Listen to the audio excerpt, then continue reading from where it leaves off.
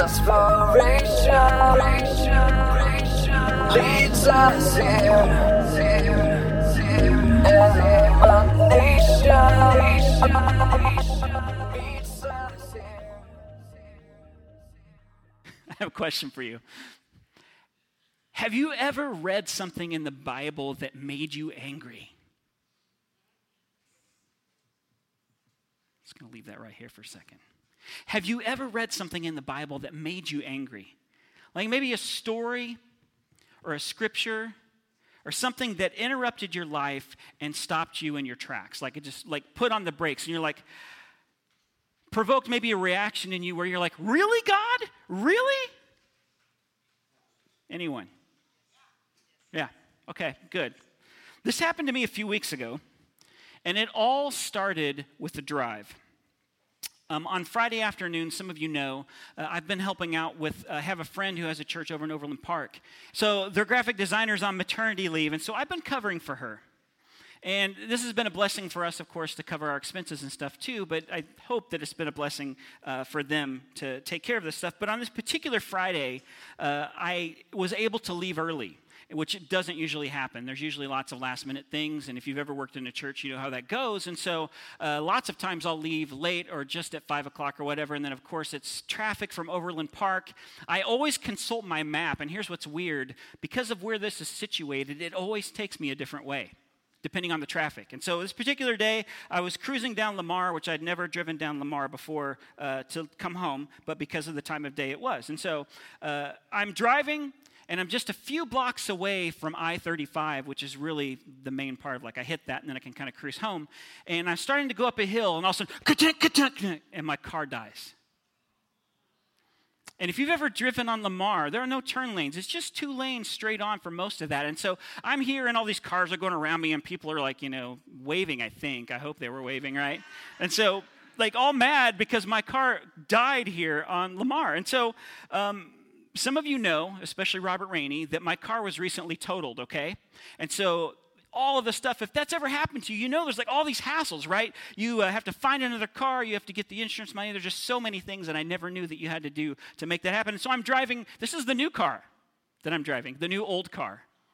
And so now I'll throw it to Josh, my mechanic. He had to do a lot of repairs on this old car that I purchased, right? And so it dies right here on the street. And so I'm immediately thinking, oh my goodness, what have I done to myself? Like my anxiousness is rising as these cars are zipping around me. I'm trying to figure out how I'm going to get this car to roll off the street. And praise the Lord, the couple was out walking. They're like, do you want us to help you push the car across the street? Yes, right? So they push me across the street. And there I'm sitting, and I'm trying to figure this whole thing out. Traffic was backing up behind me. I couldn't get the car to do anything. I get out and check the 2 things that I know how to check. I'm like, well, maybe it's a transmission, but there's nothing on the ground underneath it. Doesn't it seem like something would be on the ground underneath it? I don't know. So I called Valerie's folks, who happen to live, again, I never drive down Lamar, who happen to live just a few blocks up the street. I'm like, guys, I'm glad you're home. I have no idea what's up with the car. They come down. Long story short, when your gas gauge, the digital readout says 90, and it's at a quarter of a tank, it's lying to you.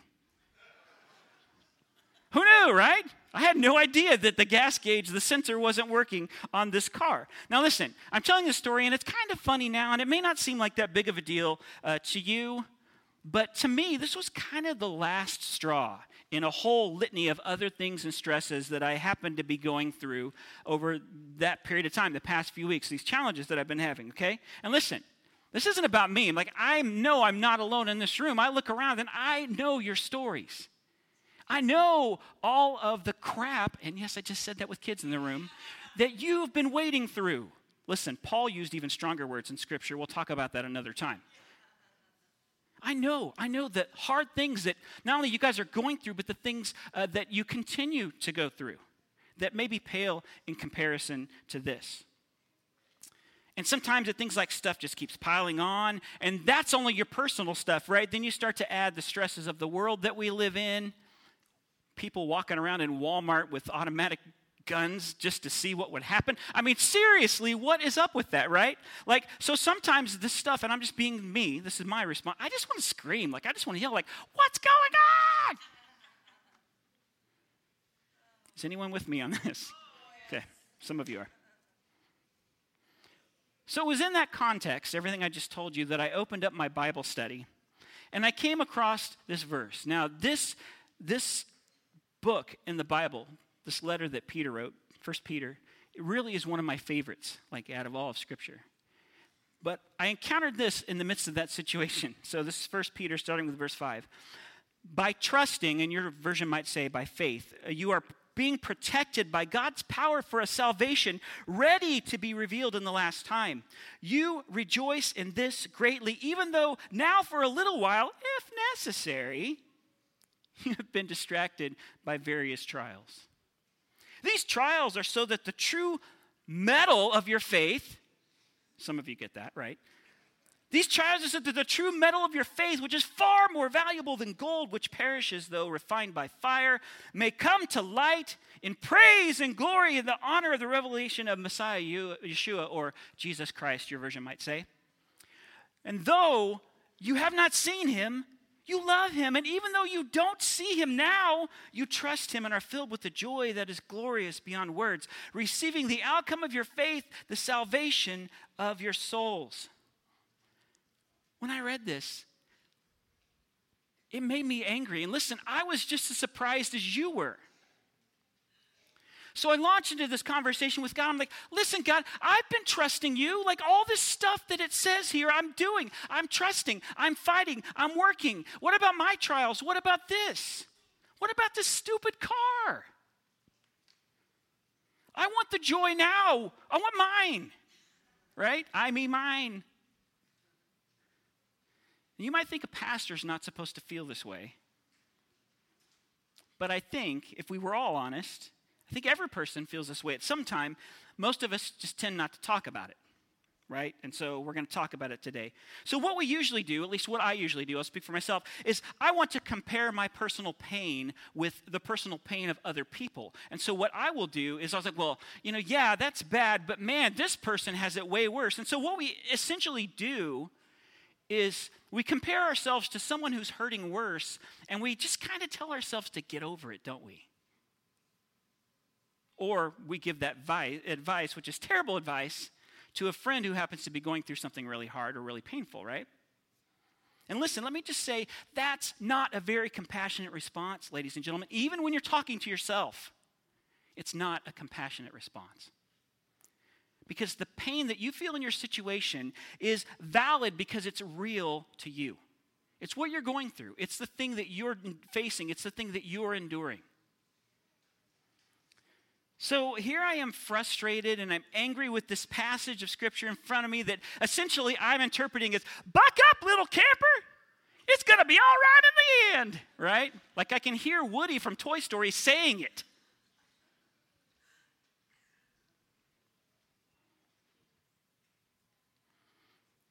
And it just wasn't a very satisfying answer to me. I mean, that's great down the road, God, that all this works out, but what about now?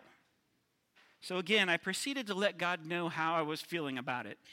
And I'm thankful, guys, that we serve a God that is rich in love and mercy, and a God who will let us speak with him, right?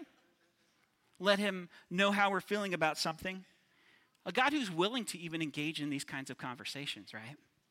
And I love that we have so many examples in Scripture of this too. Men and women, God, I don't understand what you're doing. God, why does this happen this way? All these questions. But when I finally stopped talking for a minute and just sat, because that's what we do. It's kind of like a child. You start to throw your little tantrum or whatever, and then eventually they run out of air and they have to go, right? And they have to stop. Well, it was one of those moments where I had to stop. And what I felt like God whispered to me in that moment was this.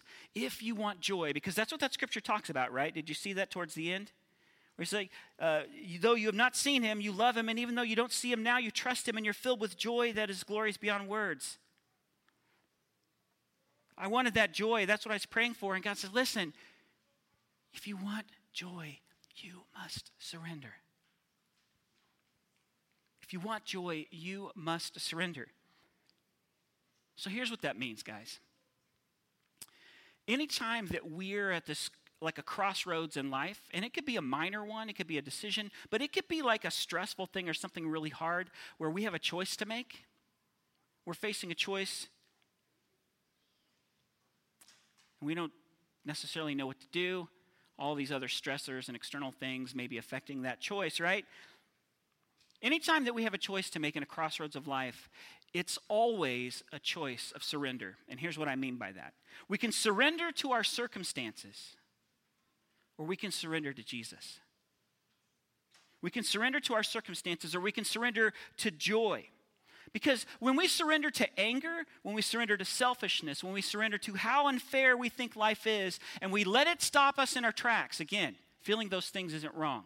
But when we let it stop us in our tracks, especially in our relationship with God, what we're doing is we're surrendering to our circumstances. We're essentially placing ourselves at the center of the universe.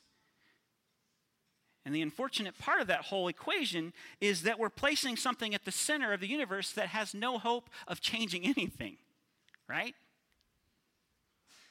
Bless you. But when we surrender to joy in the midst of our circumstances, what we're doing is we're placing the outcome of any situation in the hands of the only one who can really affect it, God, right? So this not only acknowledges God's place, his rightful place, where he already is, which is at the center of everything, the center of the universe, but Jesus is our living hope. In those moments of desolation and the hard things and the moments where we're struggling, he's like it. And there's this story about a man, his name was Robert Robinson. And if that name's not familiar to you, it's probably because he lived in the 1700s. But he was a Christian scholar, and he broke away from the Church of England, and it was all about baptism. So he was one of the first group of Baptists. But he's best known, and this is probably where you know him from, his claim to fame is writing this hymn. Come thou fount of every blessing, tune my heart to sing thy grace. Streams of mercy never ceasing, call for songs of loudest praise. He wrote this hymn, this made me laugh. He wrote this hymn at the age of 22 when he became a Methodist, which is kind of interesting to me. And as the story goes, and again I say as the story goes because there's some conjecture whether this happened or it's been confirmed, those kinds of things, but I think it's interesting for our point today. As the story goes, over time, Robert Robinson lost the connection that he had with the Savior that he once enjoyed. And in his declining years, it's said that he wandered into sin, and as a result, he became deeply troubled in his spirit, and so he decided to travel to lift his spirits. And in the course of his journeys, he met a young woman, and he began having these conversations with her about spiritual matters. And so on one occasion, she was reading a hymn, and she passed it to Robinson to ask him what he thought of it. And he was surprised to find that it was this hymn, Come Thou Fount. So he tried to shrug off her question to evade answering her, to let her know what he thought about it. But she continued to press him for a response. And suddenly he began to weep, and with tears streaming down his cheeks, he said, I am the man who wrote that hymn many years ago, and I'd give anything to experience the joy that I knew then.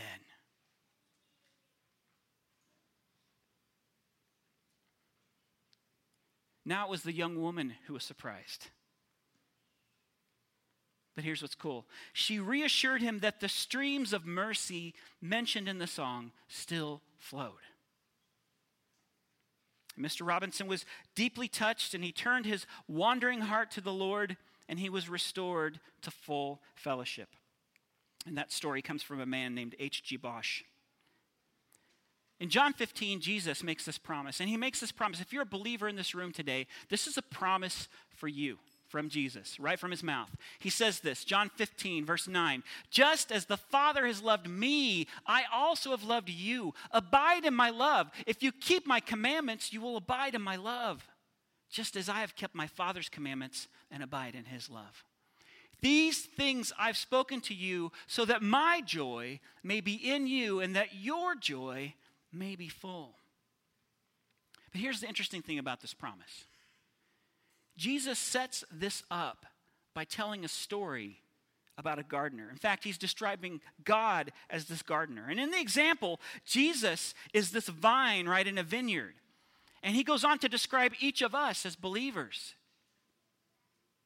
as Jesus followers. We're the branches that come off of that vine. And like any good gardener, God's going through and he's tending the vines in the garden. He's shaping them. He's propping them up where he needs to. He's placing them, but he's also clipping them, right, isn't he? He's pruning those vines. Sometimes there are bad spots on branches that have to be clipped off so that they can grow to be healthy and produce fruit. But here's the thing that I want you to get from this. The only job of the branches in this story is to remain connected to the vine. The branches aren't responsible for the pruning. The branches aren't responsible for the conditions of the garden. The branches aren't even responsible for the outcome. The branch's only job is to abide or to remain surrendered to this life-giving connection with the Messiah, and it's then that the fruit will grow.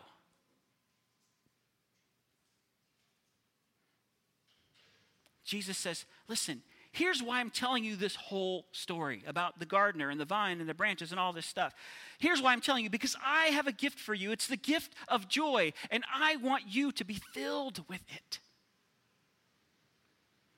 And the only way that that happens is if you are connected to me. Guys, so often in life, we strive, we struggle, we look back wanting to recapture this joy that we once knew. But what happens is we search for this joy on our own strength and we look for these results without going to the source of the results. We look for more without asking the one who can give it. Joy is a gift. Joy is a gift. It's always available to us. And all that joy requires is our surrender. So my question for you today is, are you tapping into Jesus? Are you tapping into the source to receive that gift of joy each day? It's okay to be angry in life, but don't let your anger cause you to surrender to something other than Jesus. It's okay to be depressed, but don't let your depression cause you to surrender to anything but Jesus. It's okay to be confused, but don't let your confusion cause you to surrender to anything but Jesus. It's okay to question. But don't let your lack of answers cause you to surrender to the wrong thing. Don't ignore the answers that you already have in Jesus. Emotions, guys, are a natural part of our human experience. But don't let your emotions cause you to surrender to anything but Jesus. Would you bow your hearts with me? I'm going to ask you to do something if you're a believer in this room, and this is if you're able to do it today. I understand if you've got health challenges that this may not be possible, but if you can and you're willing, I just want you to keep your eyes closed and to just raise your arms in surrender. If you're a believer and in this moment you want to surrender to Jesus, just surrender. Just raise your arms for just a second. Father, we lift up our arms and surrender to you at this moment. And for any of us who are struggling today, God, whether it's something physical or mental, or emotional or spiritual, I pray that you would flood into our lives. Jesus, flood into our lives. Joy can only come from you, and so we ask you for it. Draw each of us closer to you. And as your servant David once prayed, restore the joy of our salvation. Renew a right spirit within us. And lastly, Father, I pray that you would make us the kind of persons that would make other people glad that you made the world and that you put us in it. Help us to see what you're doing, Father. We want to join you. And I pray all these things in Jesus' name.